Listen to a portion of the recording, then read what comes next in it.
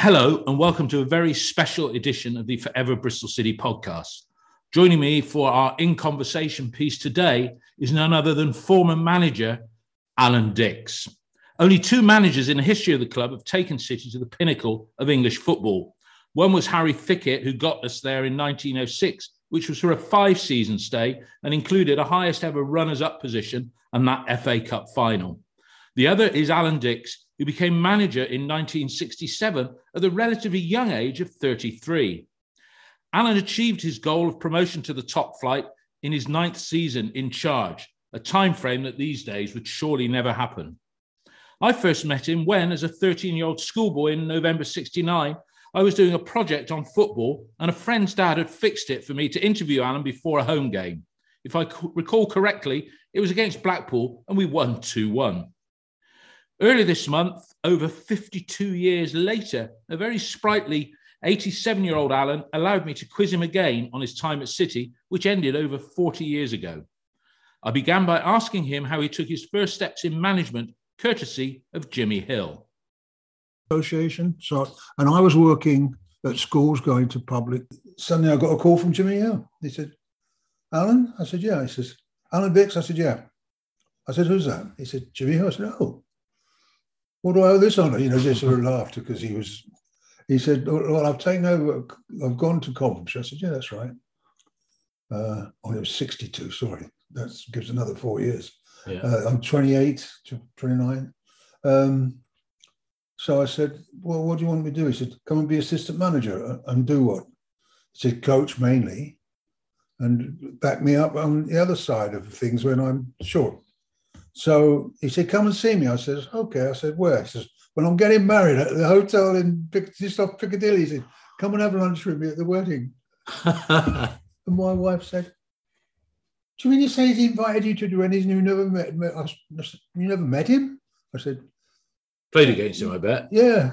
So I said, "Yeah." So I went and we chatted. He says, "So he wanted just to talk to me." And it's like eyeballing someone. Yeah. If you do it, there's always an expression comes on someone's face. If you ask a question, he's either not looking at you or he's looking at you. The next kind of recognizable factor of what's happening without words is the expression or the body language. And the body language speaks louder than the voice sometimes, and not always. And so, yeah, I was there and I said, "Yeah, I'd be interested." I said, "I've got 3 children, I think, Mandy, Michelle, Melanie. Yeah, 3 children. And I need a house with at least 3 bedrooms."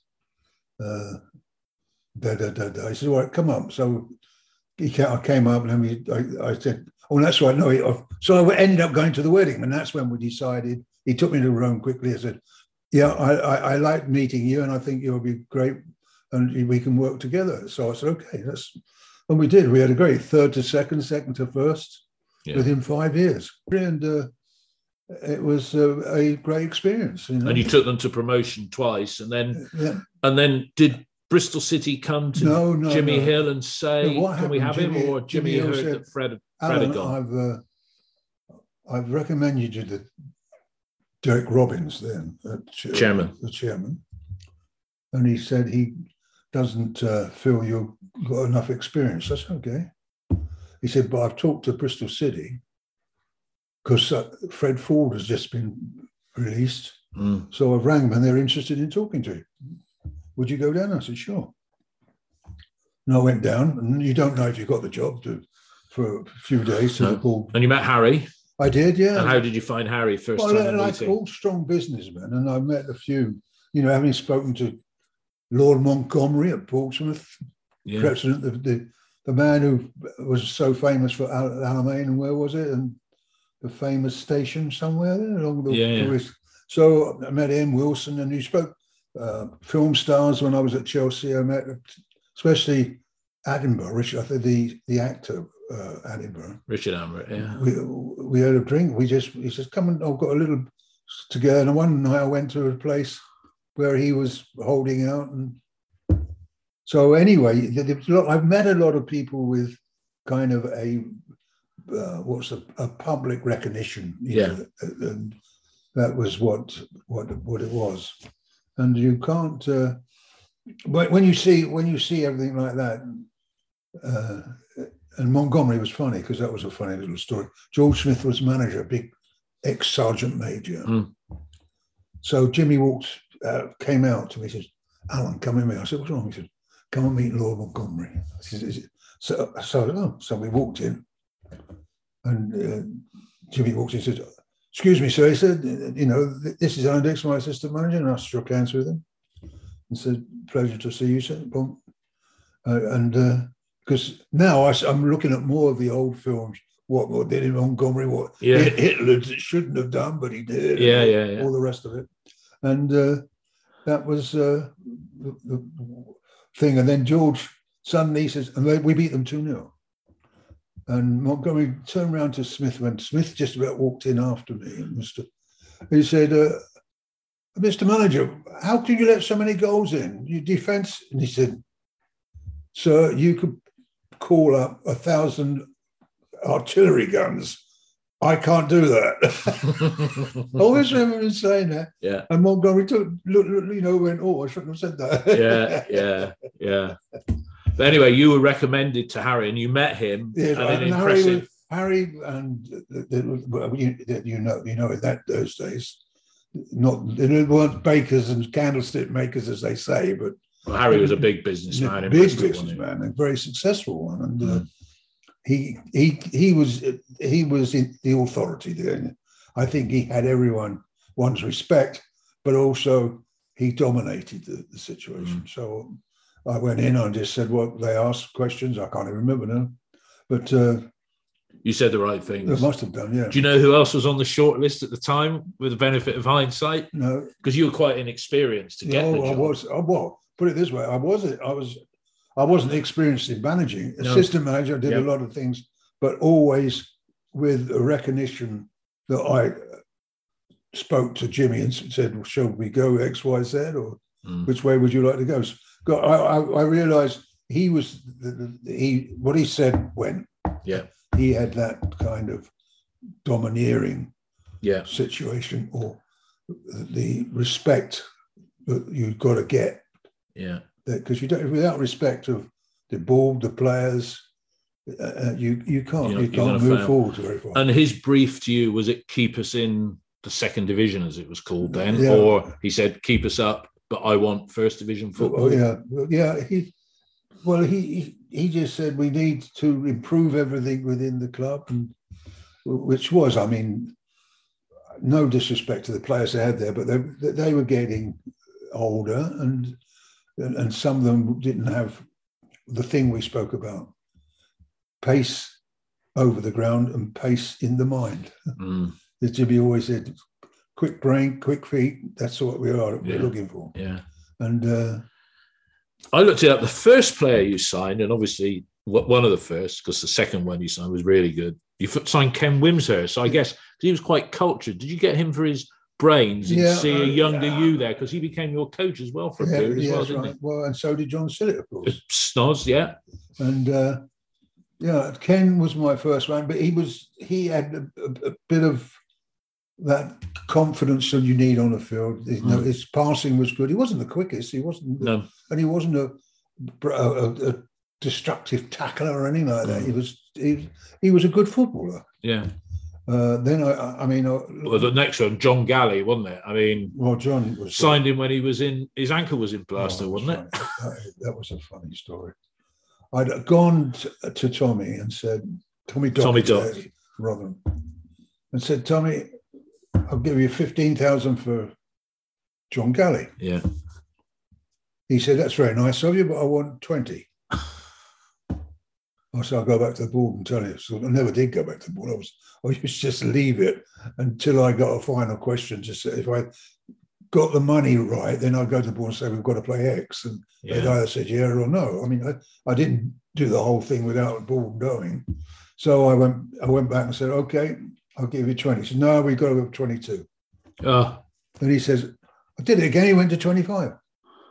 I said, Tom, I'm finished. I can't keep going back to the board of directors, which I hadn't been back to at this stage. So I said, 25. So then I went back. He said, no, and I think we need some more. I said, I did use some bad language. I told him what he could do. Can't bleep it out. And he said, "Oh, all right, Alan." So we got him. And then for 20, was it 22? 27 and a half. 27 and a half, that's right. Yeah. And so the funny point was, he said, "Oh, by the way, what's that?" He said, "He's in plaster." He was in a leg plaster. Yeah. For Achilles tendon problems. Yeah. I said, "Oh, dear me, why didn't you tell me?" So I said, "Okay, I'll bring him back if the directors agree with me that we take him." And so what I went back to was the doctor. I said, "Look, I've been trying to buy a player. He's in a plaster for Achilles tendon." Yeah. And the doctor said, "So what? That sounds good to me. You what was the word they used? You stop it moving. You immobilize it. Immobilize so it can improve." So I said, "Okay, oh, good." So I bought him, not without telling the doctor. So I went up to a board meeting. It was funny. This is making it great. So I walked in. "Okay, Dix, did you get Gally?" I said, "Yeah." So he's playing at home. We're playing at home somewhere. Because the next game, he scored a hat-trick up at Huddersfield. When he eventually played, yeah. So I said, so he's playing, that'd be good. I said, "No, he's not playing." I said, "What's that?" He said, "He's in plaster." And you could hear kind of a pin drop. It could hear anything that dropped, but the pin drop is correct. And when I was walking out, he said he's bought a blip player who's in plaster and can't play. And we spent 27 and a half pounds. And that was quite a lot of money back then, wasn't it? Yeah. It was only because I did that. We were chasing him at Coventry at one stage. We got the guy from Peterborough at the end, Hudson. And so we got him. And of course, the best thing happened there, which not many people do, especially away from home. Yeah, he went up and scored 3 goals on his debut up there, long time ago. So he did well for you. Another player that you signed and didn't stay very long, but he features in your all-time 11, which I'll quote out of a book, was Bobby Kellard. Yeah, he was a good, aggressive. You know, you need that aggression somewhere. Like Norman was famous for it. Norman, Jerry Gow grew on the Bristol City Public. As the number 1 probably player of the club through that period. Oh, 100%. And Bobby brought that first because he was tenacious. Yeah. I don't know, I can't say cheat, but I would like to say he didn't cheat, but he used everything to get to... Gamesmanship. Gamesmanship, that's the word I mean. So he came with that aggression and could play. Yeah. And... the reason I got him, because I knew him so well, he came to Southend when I was playing there as a young guy from the area, and he used to clean my boots every week. And you used to give him £0.50 or something like that in those days. I mean, the kids today would throw away probably. But when you're earning kind of, I think might have been 17 when I first went there, because the average wage went up 8, 6, 10, 8, 12, 10, 13, 14 something, 17 something, 20. Because you got paid less in the close season, didn't you? Just for keeping. So Bobby, so you knew him, and he did a good. Oh yeah, he could play, and then he got a few problems with some of the things he got. Anyway, don't need to go into that. But we then transferred him. I don't know if he went to Leicester. And he took Leicester because that summer that he left, because I think he did 2 seasons for you. That summer that he left, you also lost Chris Garland as well. And I can remember, again, God, it's 50 years ago, but Harry Dolman was on radio, whatever the sports radio was at the BBC, because it was a big transfer, Chris Garland going. And he said, if we can get to the first division with him, we can get to it without him, which seemed a bit of a curious logic. But losing Chris, I guess it was did it pay for the Dolman stand in part? Very much so. It's well, in fairness to Harry, he was looking at the club, which all businessmen he does. He wasn't just football minded. He was a football supporter. Yeah, very much so, and he puts his money where his mouth was. But that was. I can always see him. He used to take out cigarette packets at Harry and do his calculations for the stand. He must have done it 2 or 3 times when we were like Spiring. We sold Spiring. Peter Spiring went to Liverpool, didn't he? Yeah, it was funny because Tony Collins had found out. He says, Alan, he pays no more than 50 grand, but he doesn't mind paying 50 for any player coming up or anybody. Yeah. So he said, Alan, I'm not interested in Peter Spiring. I said, oh, yeah. This was Bill Shankly. Bill, yeah. I said, okay, Bill. I said, I said, I need 50,000 because I don't know. He said, all right, I'll pay you 50,000. Good bit of business. Good bit of business. But that season, even though you lost, 2 key players at the start of it, Bobby and Chris, got to the semi-final against Tottenham in the League Cup. Oh, I know, we were unlucky there. I mean, it was 0. It was 1-1 at Ashton Gate. Yeah. Who scored for us? Skirton. He's in your subs bench for the Alan Gilzine scored. We took him to extra time up there, didn't we? That's right. Yeah. And Jerry Sharp, before the actual time graph, must have missed the back post when he slid into a ball that's going across the face of the goal. The pace is beating everyone, and he must have missed it by 2 or 3 inches. And he touched it, and he went outside instead of inside because if he'd have got a bit more closer, he could have got it in, and we'd have won it. A bit like Alan Walsh 18 years later against Forest, because he had a shot that spun along the line and just needed touching across, as people remember that. Sadly, Jerry, though, less than a month after, he had that horrible leg break. He was a good player, wasn't he? Ron Greenwood came down. I know he was seeing his daughter live at Nailsea. He said, you know what? They all say I'm looking at Garland. He said, people have seen me and say, you wasn't looking at Garland. You're taking Garland. You know, as all supporters have a kind of link. If you're at the match, they can talk to you in a football language, which they have feel they got a right to. Sometimes they don't, but when they use bad language. And Ron says, no, he says, Jerry Sharp can play. Because he scored 7 goals up to Christmas. And that's not bad from the left wing. And he used to work that flank. And that was the reason, because he caught the Middlesbrough midfield player. Eric McMordy, correct. Over by the Dolman stand, over the far side. It was horrible. Bang, you can hear it. And he came over the top of it. It's terrible. Because what happened, Jerry got back and nicked the ball off him again. It was right down. It was bottom corner on the edge of the box. That's right. In our half. But Jerry got all the way back and he came in. Bang. Bang. Oh. And when I walked in and saw the Christian, Les Bardsey had the room and I said, Les, lock the door, don't let anyone come in. He said, why? I said, don't want to see players see things like that. No. So it was a bad one. Like that. It was out. And he never did play again, did Jerry? And the other famous one, of course, is Cheesley. We'll come on to that in a minute. That was 2 of it. You were, I remember 71, 72 season, 72, 73. You were starting to get on what you would call the fringe of the playoffs. Yeah. Would it be true to say that the closest you ever came to getting the sack was 73, 74, and the Leeds Cup run against Leeds and Liverpool, that sort of saved you? Because that season we dipped a bit, didn't we? That was right. In fact, the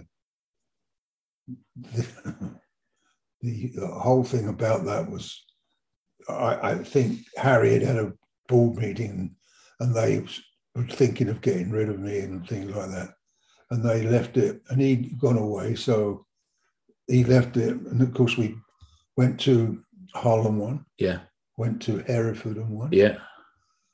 Jeff Merrick scored a goal on a wet, miserable day. And then we were off to Leeds. Home to Leeds, yeah. So, it was, not just something, Leeds, absolutely. I told Ernie Hunt, I said, Ernie, when we lost it, just drop back to the halfway line and stand there and stop the right back. Who was it? Paul Reaney? He used to come down the line. Or Madeley. No, Reaney or Madeley. The right back, I can't remember this name now. I'm not the best for names. So I said, just make sure he doesn't get into our half and cause problems. Yeah. And so when you go, so if you haven't got the energy, just release it to keep us in possession. So he said, okay.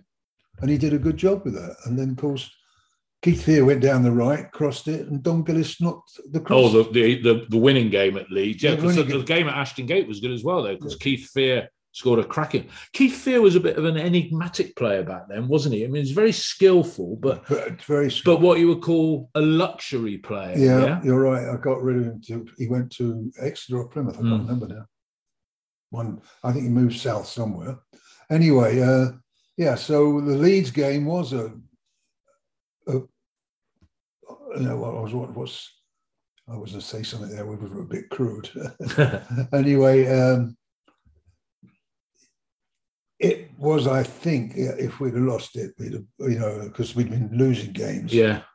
And but you got Liverpool in the next round. Did Shankly really put his head round the door of the dressing room? He walked in, and the players all said, Bill Shankly.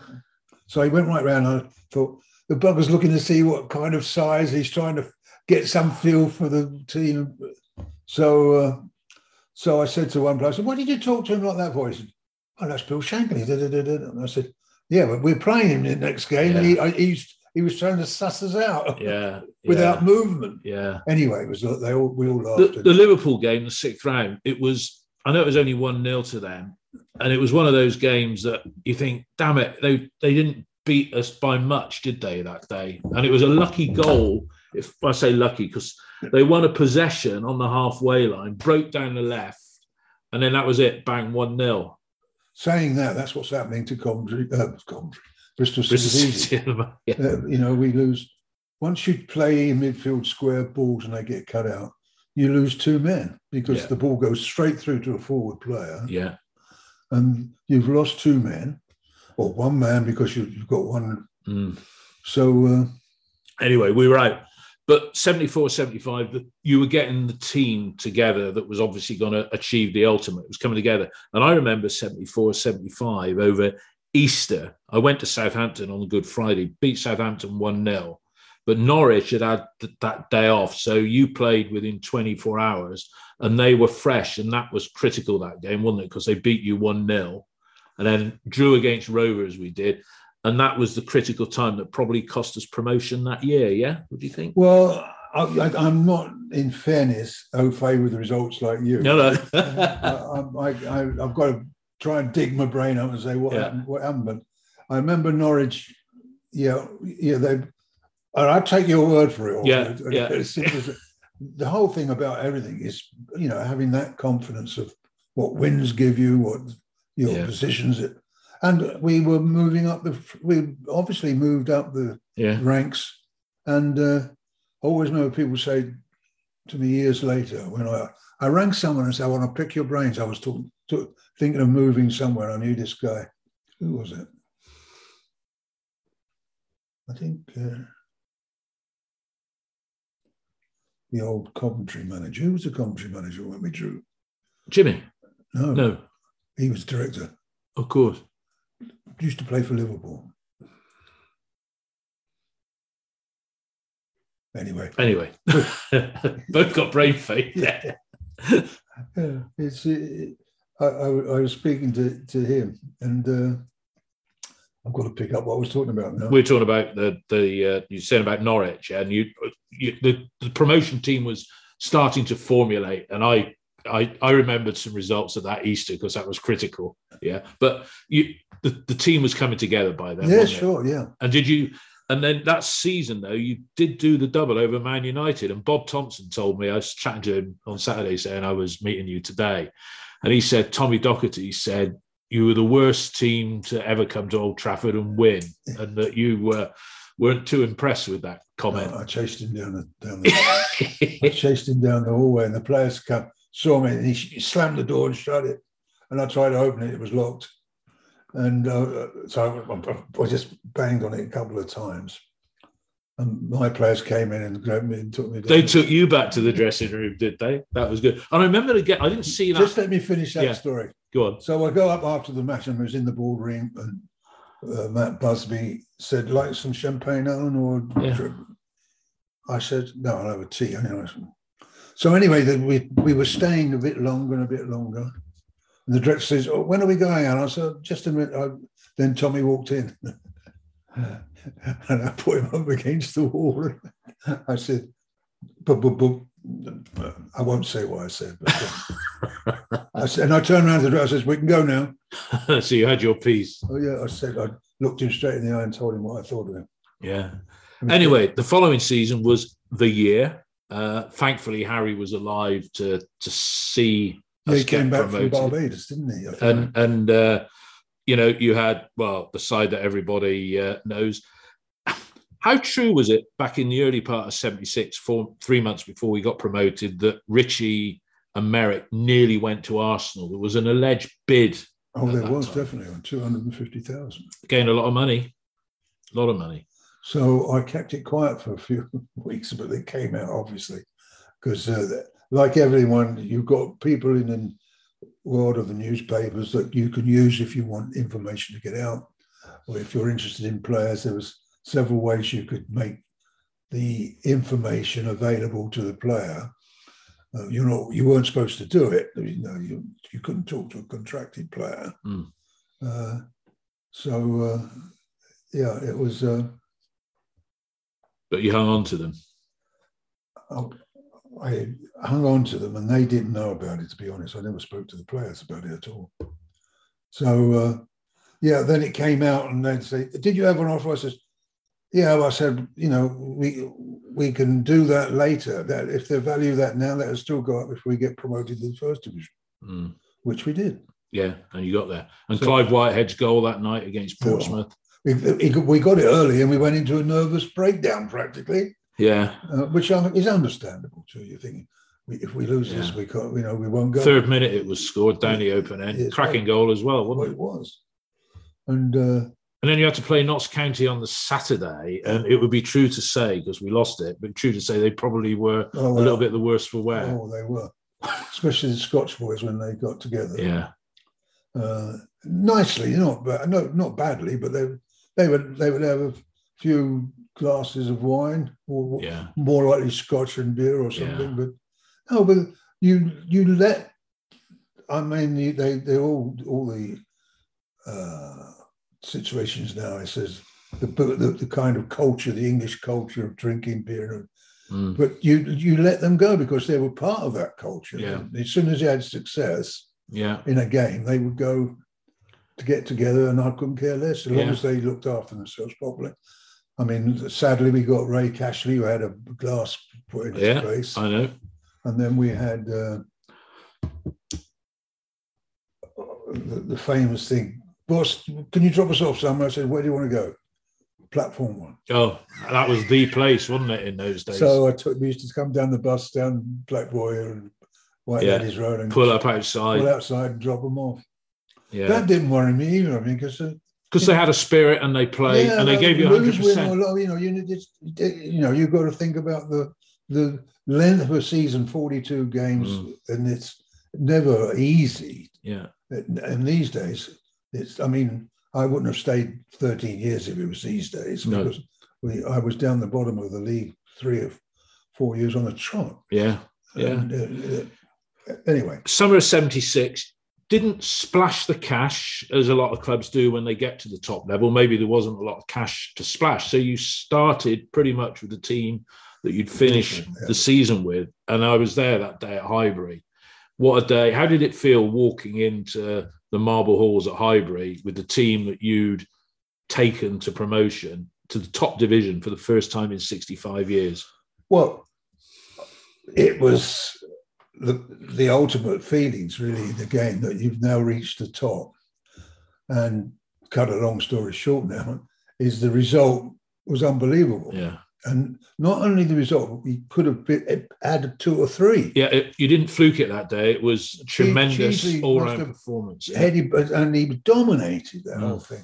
And I'm sure, in a nice way now, or not. I mean, I'm not trying to say he made it all the time, but I'm sure Shilton says, "God, he's good in here. I've got to just shake him up a bit and make himself." Yeah, so he came out, and he never came out beyond his 6-yard box generally, Shilton, but he came out at that stage and clattered him on the. And of course, they fell awkwardly, and then sadly, it was cruciate ligaments, which in those days was unrepairable. Yeah. These days, I mean, it's incredible how you go from the ecstasy on the Saturday, and by 7:45 on the Tuesday, the man. Do you think Paul would have gone on to play for England? Yeah. Well, put it this way: we were going up. I think it was at Sunderland, playing at Sunderland the weekend coming up.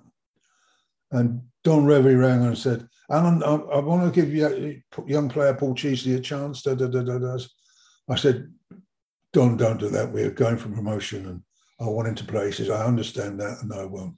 But we'll play him at a later date. And of course, a later date sadly didn't happen. Didn't happen for him. First player he went out and bought was a legend, Norman Hunter. Well, that was Tony did a great job for us there. Tony Collins. He said, Alan, Norman has asked me to find out if any clubs want him. He's unsatisfied with what's going on. And so I said, yeah, we'll take him. And it got round to Tony saying, well, he's prepared to talk to you. I said, okay. I said, when? I said, let's make it now and not later. So I went up to the hotel, and told the hotel here, who had a hotel up there, I said, can you ask them not to mention my name at all anywhere? Yeah. And I got him in the in my hotel room. And he walked in, he said, and Mr. Dick says, okay, fine. So I said, okay, what do you want? He said, pardon? You don't generally get that offer when you're dealing with a contractor. I said, what do you want that make you come to Bristol City? Yeah.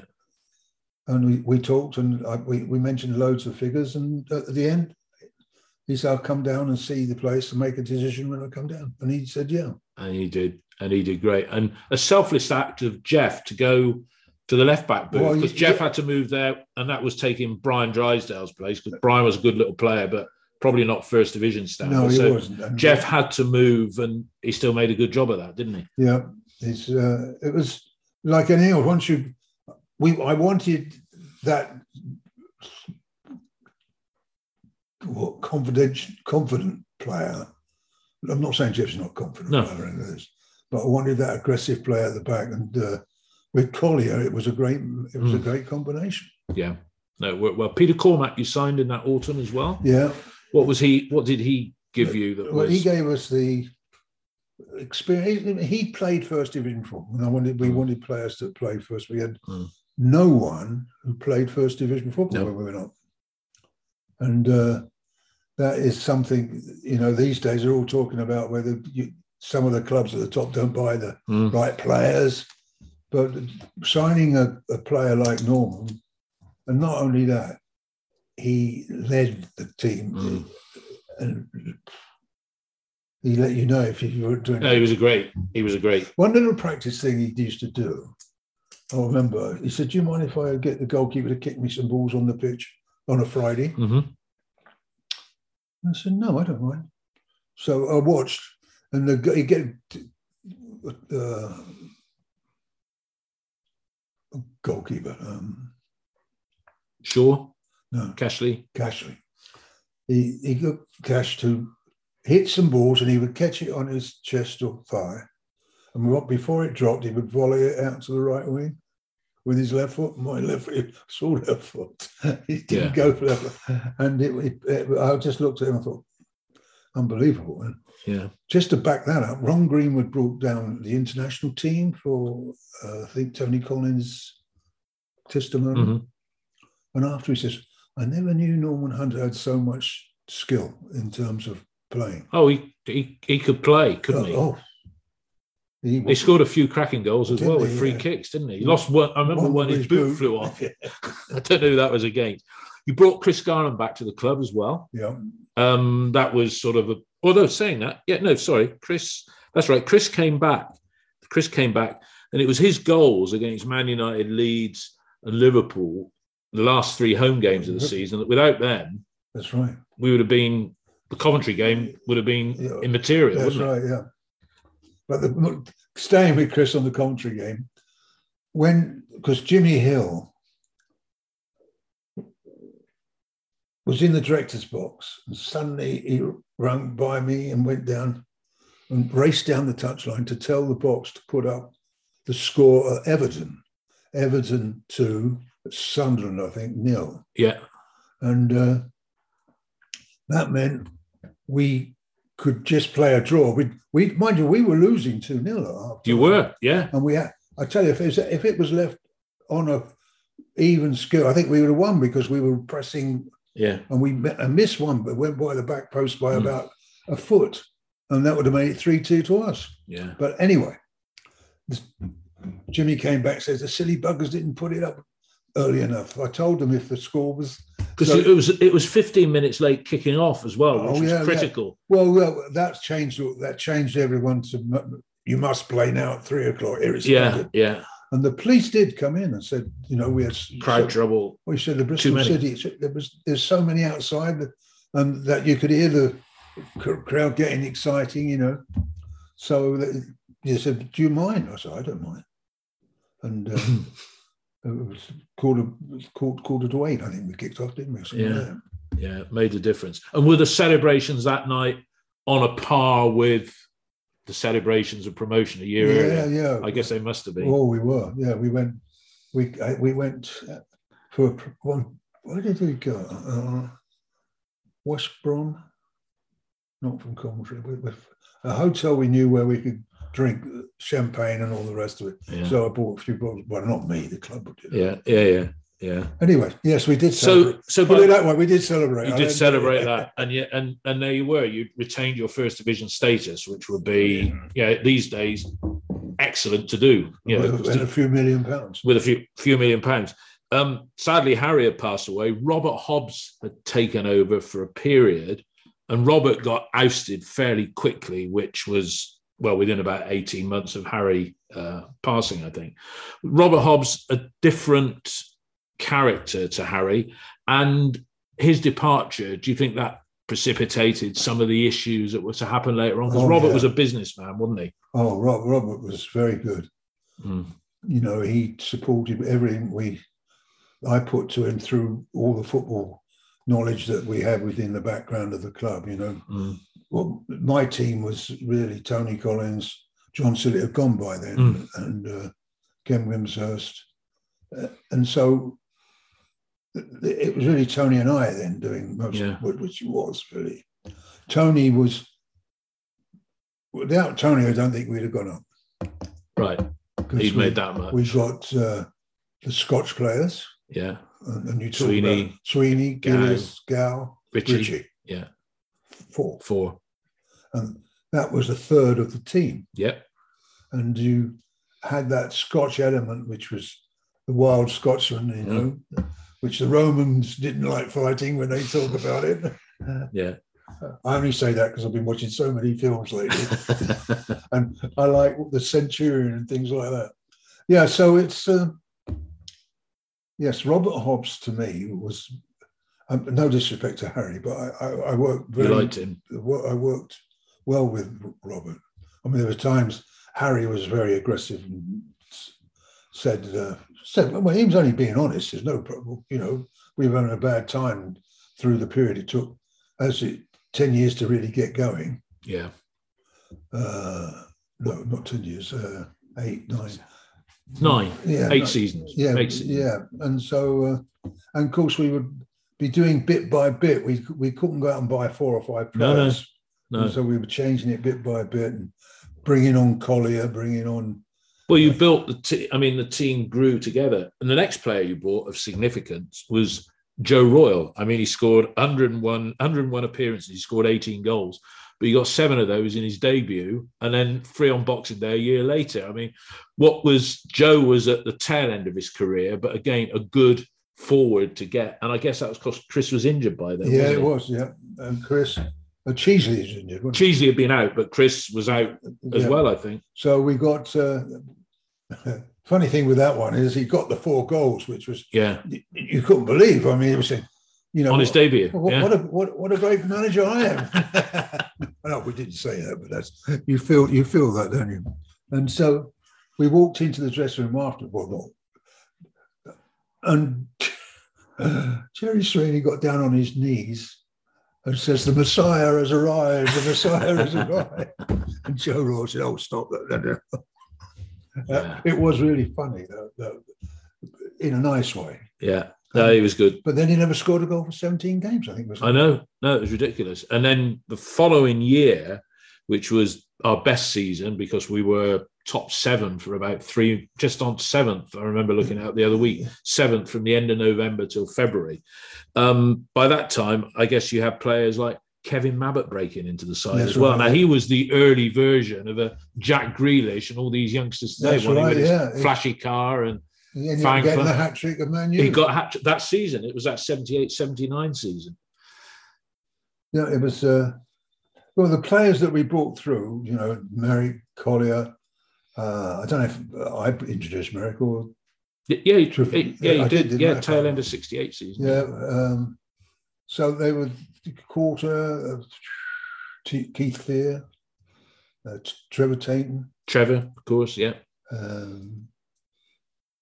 Goalkeeper Ray, because you converted him, didn't you? That was funny. The John Sillick took the reserves away, or youth, I can't know which team. It was a team, and he came back and said, "I found a goalkeeper." I said, "What do you mean?" He said, "Well, Joe Bloggs, I can't remember who it was, couldn't play, he was injured." So I said, who could play in goal, lads? And Ray Kessie said, "I will." And he said, he stopped everything. He had big, strong hands. Yeah. Strong. And I said, "Oh." So after a while, we went, right, we're giving him a pro contract. How you did well, Peter. Tell me, is the one player that you almost signed when you were Bristol City manager that would make people go, wow, or really? We moved into the first division at this stage, and we got Norman Hunter, and suddenly the scout from the Midlands said, I was speaking with Brian Robson, and he wants to move on. So I said, okay. From West Brom, yeah. From West Brom. So I said, can you make an arrangement to meet him? So he said, yeah. Why don't you meet him halfway down the M5 at the, whatever that first one out of Bristol, not the first one, the second one. Strensham, probably. Where you go down to Wales. Yeah, Strensham Services. So we met there, talked. He said, I'll think about it. I talked about everything with him. And in a way, I was getting quite confident we might get him. But eventually he rang up and said no, because Manchester United had come in and been involved. Yeah. So that was one that we nearly got, but didn't. And would have rivaled Jerry Gow maybe, or did you see the two playing alongside each other? Together, yeah. You need, in that midfield, you need the energy and the... and Jerry could play too. He wasn't just he was like Norman. He was aggression, and he showed that.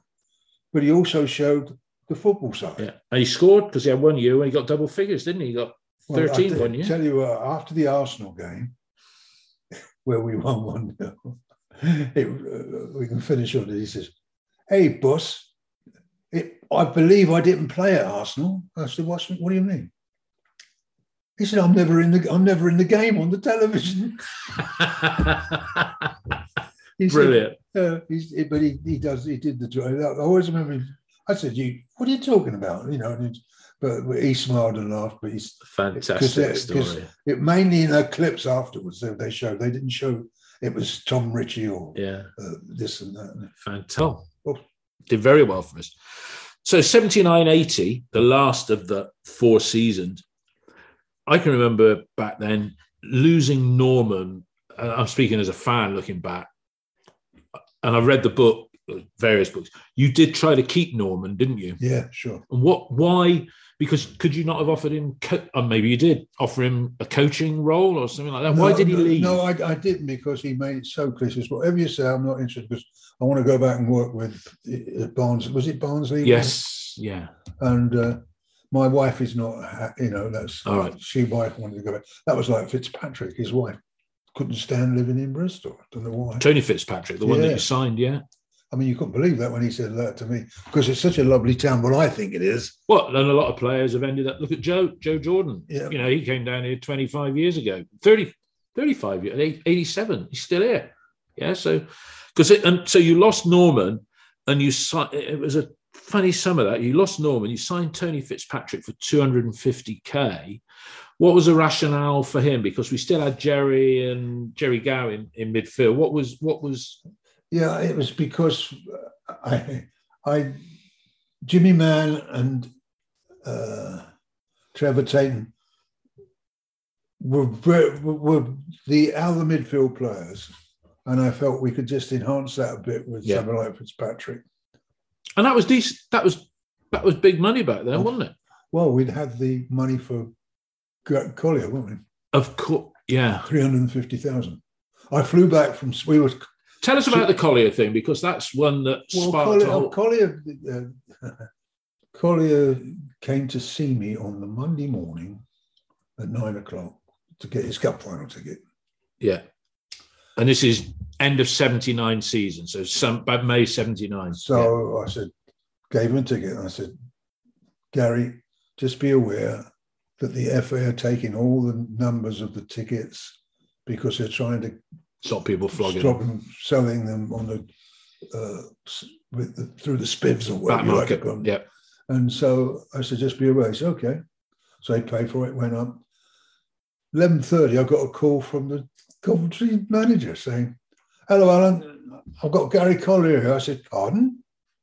Yeah, he says, he's going to sign for us. And your mind now is going all over the shop. I'm looking. And I thought, God, I said, can you put Gary back on the phone? He said, no, he doesn't want to speak to you. I mean, Gary was never like that, but when you had a situation like that, and in fairness, John Sillett would have done it all because he was so close to the players outside, but Gary Collier, all the players, because they come up through the youth team, and John took it at one stage. Yeah. So John was at Coventry by then. John Sillett. Yeah. Right. So. And it was freedom of contract, yeah? That was the first year. The first one. So he could sign. Did we get a fee for him? No, we did. We only got 350. So even though... They were a long time paying it because I think in 82 they still owed money. All right. So he could choose where he went, but the club still got a fee then. Oh, yeah. Back then, which is a bit different to now because when Famara left us, his contract had run out, we didn't get anything for him, but okay, so we got 350, which is how you went out and bought Fitzpatrick. Yeah, I just straight away I thought with that money, we strengthen the midfield because to me the midfield creates a team too. Yeah, they're the engine room really where they can control it, they can hold it up or good midfield players. Yeah, because he was a little battler, Tony Fitzpatrick. But he captained St Mirren. And who we beat in the Anglo-Scottish Cup. Yeah, that was funny with Alex Ferguson. Tell us about that. He said, you took my captain and you beat us in the Scottish Cup. You were very lucky. I mean, whenever I met him, we ended up laughing about it in effect because he knew he could remember matches so easily. I don't remember them as easy as he did. But he said that, and I said, yeah. I said, but his wife didn't like it down there. She said, I know that they told me. Because he came from that area, didn't he? Yeah, no, that's right. Strong.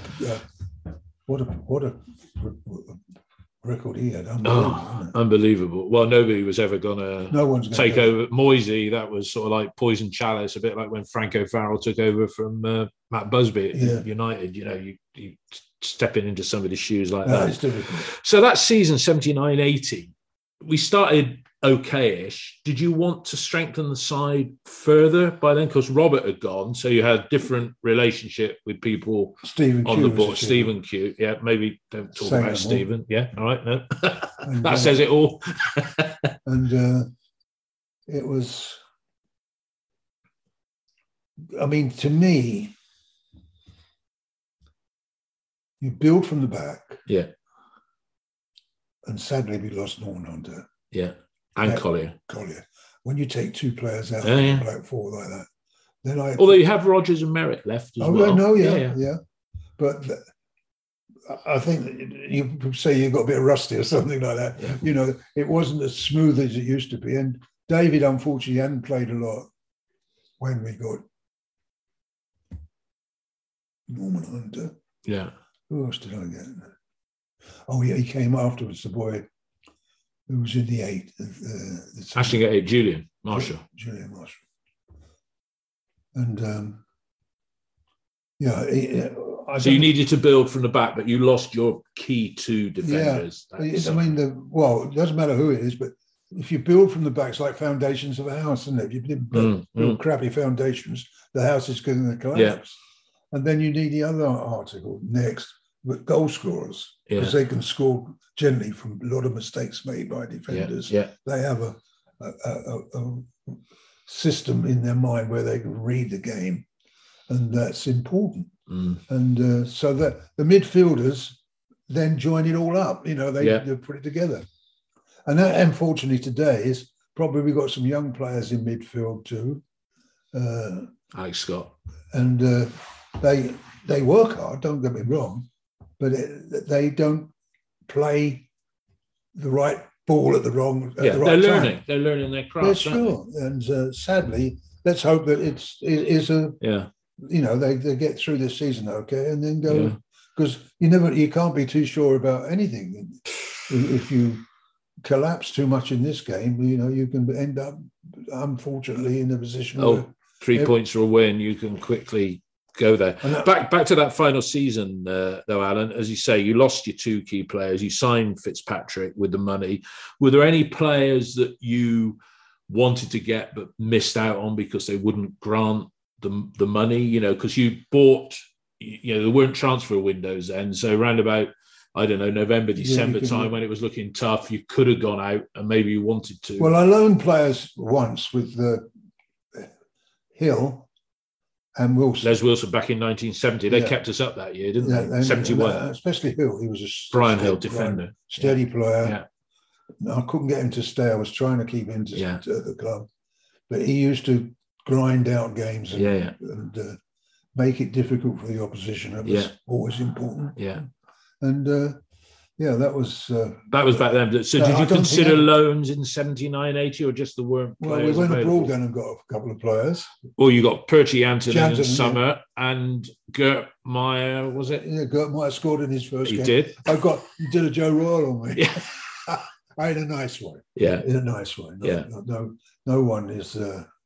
you play it as you find it, but he did score a good goal that day too. He did, I think he beat about 5 players or something. I went towards the tail end of that season. I don't expect you to remember the individual game, but it was an Easter game and it was Man City away and they beat us 3-1. And I can remember coming back from there thinking, bit of a tough ask to get out of it now. There was about 3 games left. So we went down. Well, the year we went down, 79, 80. And then the final game... One thing about that year, I mean, Clive Whitehead was playing on the left side, I think. And I said, just make sure you keep the fullback. Whenever we lose it, make sure you get goal side of the fullback, Dillon.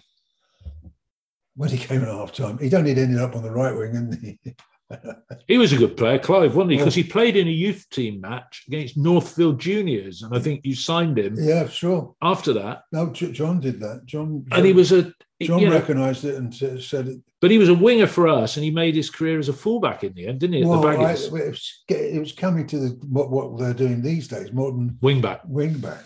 You know, when you come out from the back, the worst thing is to see a bad pass played, or you see it. And unfortunately, we've got a few of those going on at the moment. Yeah. They play from memory instead of visual, actual practice, which is look, deliver, move. You know, you deliver well, or you read the game well, or you're quickly over the ground. You know, speed of mind, as I said, I had speed of play and legs, but I didn't have speed of over the ground. I used to be caught out a little bit. Our last match in the first division was at home against Norwich, and I remember that one because was that the day Justin Fashanu clocked Dave Rogers? Yes, it was a right affair that was, wasn't it? That was terrible. I mean, that was. I mean, it was. Oh, I don't know how to say it. With you know, it was intended. Yeah. It wasn't just he intended it, and I'm sure it was probably people saying, make sure ring him up and say, make sure you don't ring. And his brother did the same to the other Mabbott boy, didn't he? Gary Mabbott, a few years after that. Do you remember when he caught him in? Yeah, that's right. And shattered his cheekbone as well. That was worse than what happened to David. What about good career he had, that young man, didn't he? What a great player he would have been to have playing in our team. He came, to me, and his dad wanted me to sign him. And Gary came as a youngster, did he? No, he didn't play at all for us at all, but he came with his dad while he was at the school youth. Yeah. Just before he was about to sign for Rovers. Yeah. Or did he sign for Rovers first? And go down to Torquay afterwards? No, I think Rovers. Oh, it might have been Torquay then. I think Torquay and then Rovers. I don't know. Anyway, coming back to that, his dad says, because I'd agreed a contract for Mabbott. Gary. Yeah. And Kevin. Right? Kevin. Right. And that was all done and settled. He said, the same as what you're giving Kevin, and he can sign for him. I said, well, he hasn't done what Kevin's done, with English schoolboys and everything else. Well, I don't know if he did or not, but it wasn't the same time. Yeah. So Gary was a little younger as well. Yeah, that's right. Yeah, he was about a year and a half younger, or something like that. So sadly, I said no, thinking I'll go back. And of course, he signed for where he signed for. I don't know. Must have been Rovers, I suppose. Ultimately, yeah. What a combo that would have been, though, the Mabbott brothers. Yeah, that's... In fact, Gary advanced in the years, didn't he? He improved kind of... He got better. He was a good young player, but he became a very good player. Yeah. And... Tottenham and England, wasn't it? Yeah. So the summer of 80, you've got relegated. The opening game of 80-81 season, I think it would be true to say probably 6 of the side that took you up 4 years previously were there. Yeah. Did you contemplate any signings that summer? Because I remember, again, I'm just looking back in the history books, you were confident of coming back at the first attempt, I think it was said at the time, or were they players that were aging as a group and that was part of the problem? Well, I was... they could play. They would not. They proved they could do the job. Yeah. So I mean, Sweeney could still outrun most of the people anywhere. Don Gillis wasn't slow. Who else did we have? Because Jerry Gow was still there, still the player, and coming on. Whitehead was getting better. Yeah. And so we had strengths. Yeah, but they were still the players. Yeah. So why change? Well, one factor was we didn't get goals because of Cheese. Yeah, losing Cheese as we did, and because Cheese would have played for England, I'm sure. Yeah, there was no doubt in my mind. He because I knew the pace he had was. It was quite a laugh really when we trained on a Friday when we were doing the sprints, doing 10 sprints. He could outrace anybody. He could beat everybody over the grass. And he would get a yard or 2 yards up and he'd start turning around and smoking a cigarette. So he was that quick. So as long as had he been fit, you wouldn't have had to find successive replacements like Joe Royle or Chris or what have you. And as long as we'd been in the first division, he'd have played for England. He'd have played for England playing for us. He wouldn't have had to go to a bigger club, although he might have done. And obviously Tom, Tom Ritchie was also playing very well too. Yeah. And they were both 6 foot plus. Yeah. Tom was the biggest. He was taller than Cheese. Are you surprised Tom was never picked for Scotland in a major way? Well, I think we were in the West Country. Well, I think we turned West Country. Yeah. But not visible. They don't. You don't become a chap for Scotland. No. So I think English players in Scotland there's not many. There's none. I don't think there's ever played up in there. And so they probably couldn't make their way down here to do the watching. No. Tom Ritchie was a good team player too. Yeah. He worked. I mean, what he did off the ball at times was good. Great. Yeah. When it came.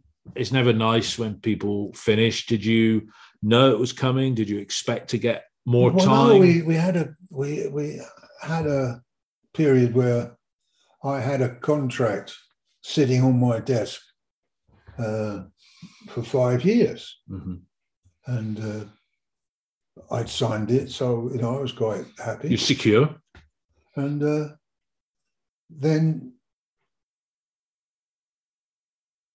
I went to a board meeting, something like on Monday or Tuesday, something like that, and not Harry, because he wasn't there then, Stephen Q said, Alan, we'd like to move you over to the financial side. I said, pardon?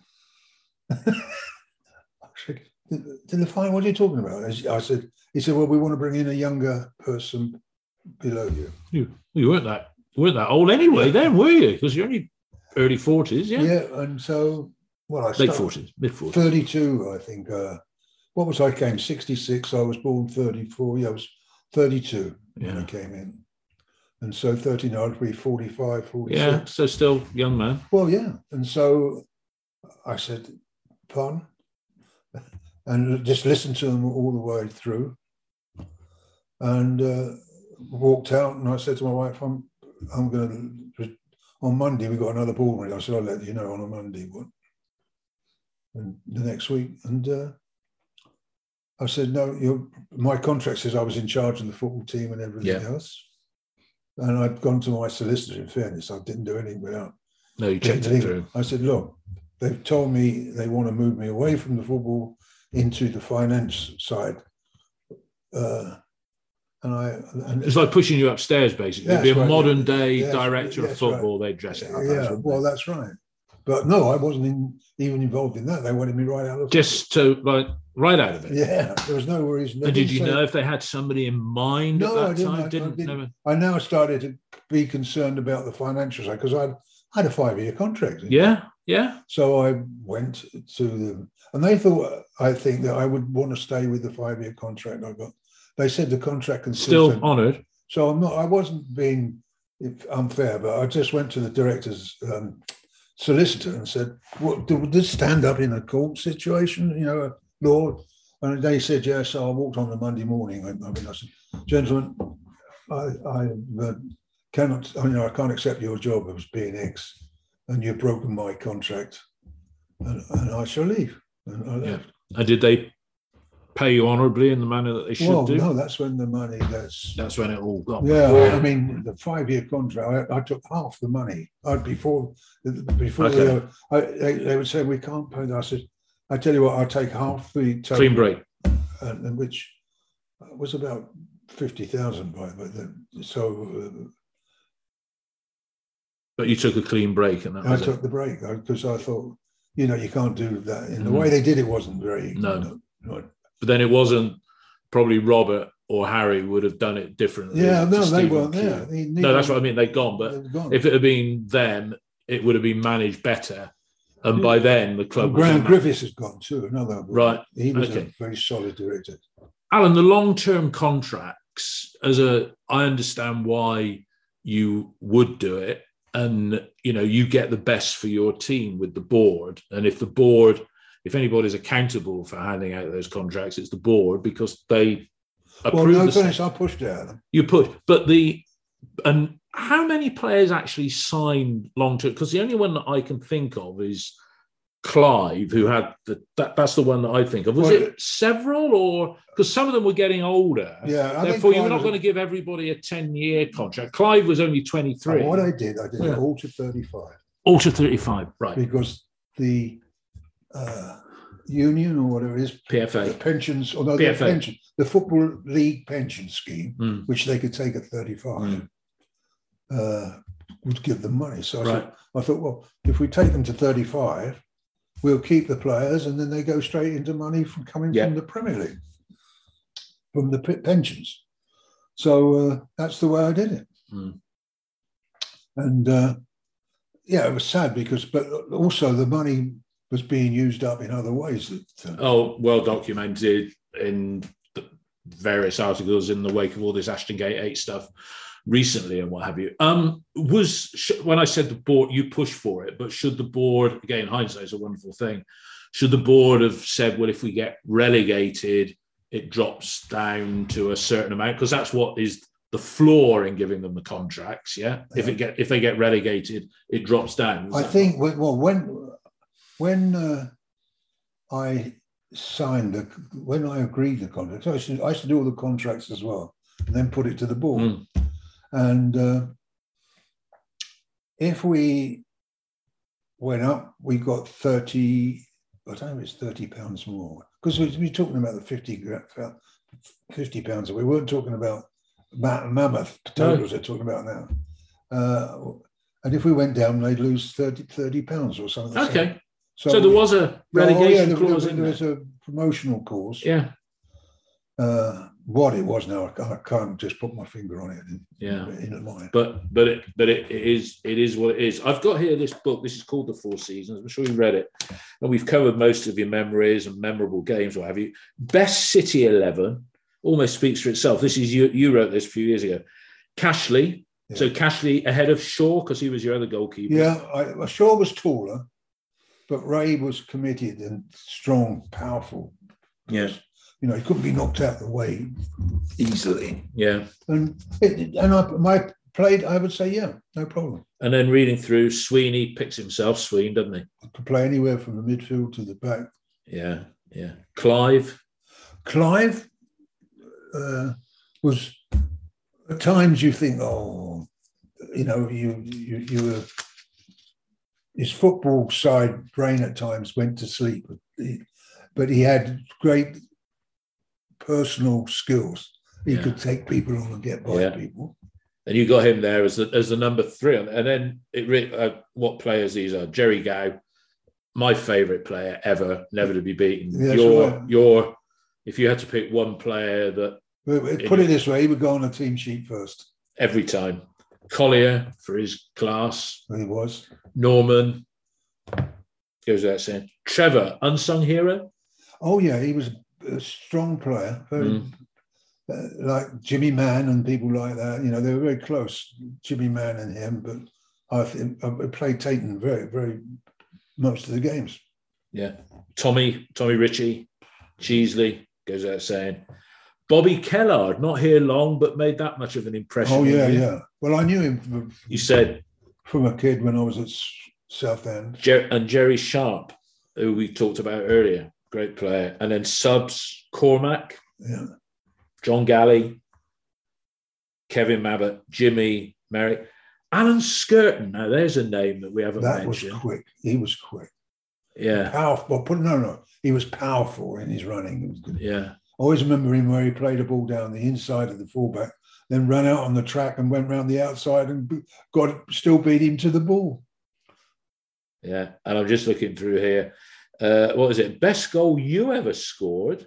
Chelsea versus Luton at Kenilworth Road. Yeah, that's right. That's the only one I did score for Chelsea. So what do you remember about that then? Because it was the only one you scored. It got us a draw. I always remember. We used to get £4 for a win and £2 for a draw. Yeah. And so they all say, "Well done, Alan. You earned us £2 there." It was 1-0 down, and I just came onto a ball outside the box and hit it very well, and it's gone in the corner. Fantastic. Because all the business about he's picked out the corner well, all you're trying to do is hit the target. And you can, if you've got a side foot, then you are placing it. I agree with that. Yeah. But generally, most of it, any striker is working to hit the target. Yeah. You've got here most best manager, obviously Jimmy, but interestingly, the most turning point of your career, the advice of Ron Greenwood to go get your badges and get your qualifications at age 22. Is that still your abiding memory? So let's take it up to the present, Alan. Here we are. This is the longest spell we've had in the Championship since, Championship Division 2, since you were in charge, and you got there after 8 years to the very top. It looks like we're going to stay up this season, courtesy of a few clubs having points deductions. What are your thoughts on the current Bristol City side? Because it's good to see some youngsters coming through. Well, it's always good for the youngsters to come through. And not only that, the system they put together, it's all right. Sorry, what was that we were talking about? Yeah, so I'll ask the question again. let's take it back up to the present. The way City are playing at the moment, some good youngsters coming through, but we've had a few seasons at home where the home performances haven't inspired the crowd. Do you think we're close to making the top 6, or do you think this is a critical summer let's coming start up? From the way I think about the game. One, goalkeepers are not outplay us. Right. And we start off with players now playing from the back. Mm-hmm. And I think that it's so slow in trying to get... Where you've got to play the ball mostly is in the attacking last third, where the messes all show their skills. And I'm not saying you need messes all the time, but you've got to have... It's like when you see so many shoot there and people block the shots. Mm.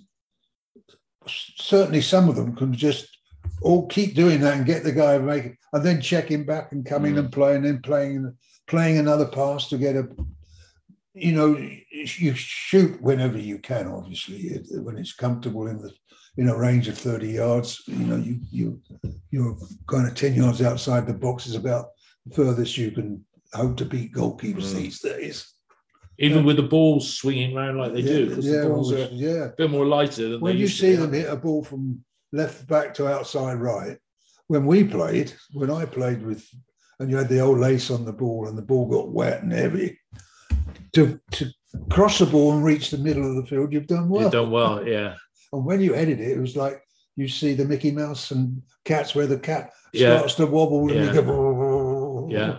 And it's interesting with headers, they're talking about banning heading from football because you can't ban it. I tell you what, if you take a system, now let's look on Saturday. I think I counted 6 consecutive headers where one's headed it up, another's headed it up. So now someone else gets to it, then it bounces and bounces up, they came in and headed, and there were 6 times they headed the ball without anyone using their feet.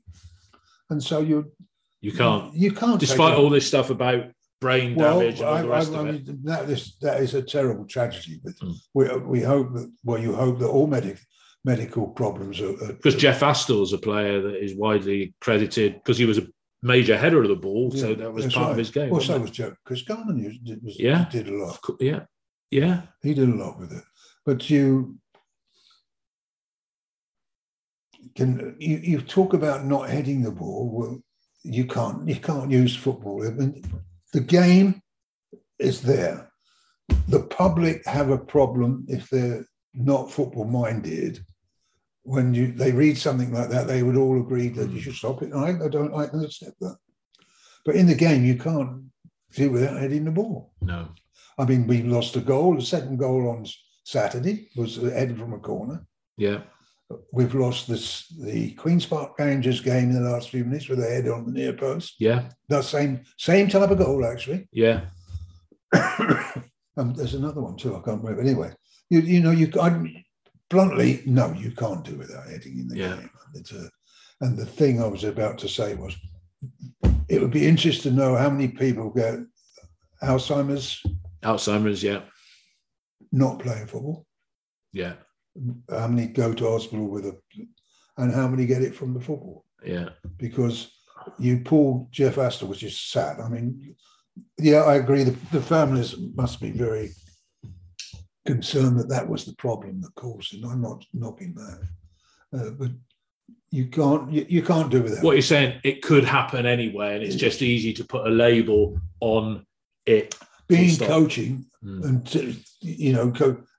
people show. I mean, I got Joe Royal and I said, Joe, let's do this exercise. I said, you're running back. I'm going to throw a ball and you've got to head it back to the far post. So he'd run back to the post there, and then I'd throw the ball and he'd head it back to the far post. And I said, you've got to start to go back and then use the correct. And I used to get people to lay on their stomachs and come up and head the ball because they had to pick themselves up to head the ball. If you're laying flat and you want to pick, you're going to lift your back and use your back and everything. Yeah. And that to get more power, you have to get back. And as you get up, you start to. It's not easy to describe without working. Well, I think that goal that Chris Garland scored against Liverpool at the far end, he was horizontal when he headed it, wasn't he? The winner. Oh, it was. they're brilliant. When you see it, it's so exciting and it's so much a part of scoring goals. Yeah. What's been your most, because you're a regular at Ashton Gate, as you say, you were there at the weekend. What's been your most memorable game since you finished as manager? I was saying that. I always think that you take Manchester United. I was going to obvious one. When the lads got, who got the goal that mattered in that one? Midfield player, was it? Joe Bryan scored first, and Corey Smith got the winner. Corey Smith, because he didn't get many goals. No, he didn't. Where is he now? Swansea or something? He is. Yes, he is. And so he, that game actually, that's what we're talking about. And because Brian, to me, if I'd have been manager, I would have done a Clive Whitehead with him. I would have not put him back. I'd have played him up front. Would you? Because he's that. Because he had left and right foot. He can go over that. And he had the best vertical jump out of all of the players I've seen at Bristol for a long time. He would get up and get balls in the air. Yeah. And the other parts of his game is maybe letting him down. I don't know. I've not seen him for ages. And it was classy player, and he was a player for the big occasion because he got the first goal against United. Then he got the 2 goals that got Fulham. Fulham up. And what, left and right foot? Yeah. Yes. And he could out jump. That was a brilliance. He would do the timing, and he could do a vertical jump and add an extra kind of 6 inches for a foot. Yeah. Yeah. Anyway, that's. And I guess you were at Wembley in 2008 when that was a worldly goal that Windass scored, wasn't it? The beat us. That was tragic. My wife, sadly, she's passed away now, but she just kept looking around Wembley. She said, "It's nice, isn't it?" Because she didn't go to many matches. But do you think just to finish? Do you think we're some distance from achieving what you achieved, Alan, or do you, like me, still live in hope that even if it's only for one season, 4 would be great. You've got to get the side right. Start again. You've got to get the club right from top to bottom, because it's all should be moving in the same direction. And I believe at times it's not happened that the club, you've had things branching off, or people doing their one-off things which look good and then break down and don't materialise. But the overall thing is getting your club right, and I think they're doing that. They've just brought in Bobby Goldson, and he seems to be doing a good job. Yeah, sensible. And which certainly. It's. And Nigel's got the track record to do it. And these days we live in a period where time is always in short supply. But given time, I still think he's capable of doing it. He's got a physical presence. Yeah. He's got a obviously football mind. He did it. He was doing it at Leicester when he unfortunately left it open for the other lad who came out. Of course. It was Ranieri. Yeah. Ranieri. He picked it up, and of course he ran with the ball better, not better than, because it's already going. But he built that side, yeah. Yeah. And Vardy and people like that who went there were people that they scores, and he's still scoring them. Yeah. Goal scorers are so important, Yeah, which we don't seem to have. Alan. Martin today is the other one that we got. His experience is a thing that he scored some good goals, actually, Yeah. But on the other hand, he looks to be. I know what you're saying. You don't need to say it, because that's probably what I would just say. So I don't want to join in that. Saying that, Andy Weimann, he's having the best season of his career, goal scoring wise, isn't he? Yeah. Which is really good. So there's some good stuff down there. No, and Martin can play. I mean, I think he. I won't say anymore. No, but I think Chris Martin can play, as you say, but he probably can do 70 minutes once a week and be effective. And we should really have another big man up there now. But that's a bone of contention. Alan, it's been a pleasure. I heard a robin this morning. I'm feeling happy today. Gonna put my cares in a whistle, blow them all away. What if I've been unlucky? Really, I ain't got a thing. There's a time I always feel happy as a king. when the red, red robin comes bobbing along, along. There'll be no more sobbing when he stops throbbing his old sweet song. Oh, wake up, you sleepyhead, get up, get up, get out of bed, cheer up, the sun is red, live, love, laugh and be happy. What if I've been blue? Now I'm walking through fields of flowers. Rain may glisten, but still I listen for hours and hours. I'm just a kid again, doing what I did again, singing a song. When the red, red robins are bobbing along.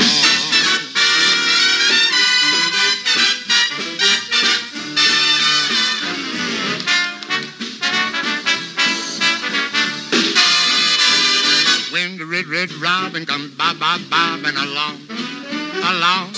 There'll be no more sobbing when he starts throbbing his old sweet song. Oh, wake up, you sleepyhead, get up, get out of bed, cheer up, the sun is red, live, love, laugh and be happy. What if I've been blue? Now I'm walking through fields of flowers. Rain may glisten, but still I listen for hours and hours. I'm just a kid again, doing what I did again, singing a song. When the red, red robin starts bobbing along.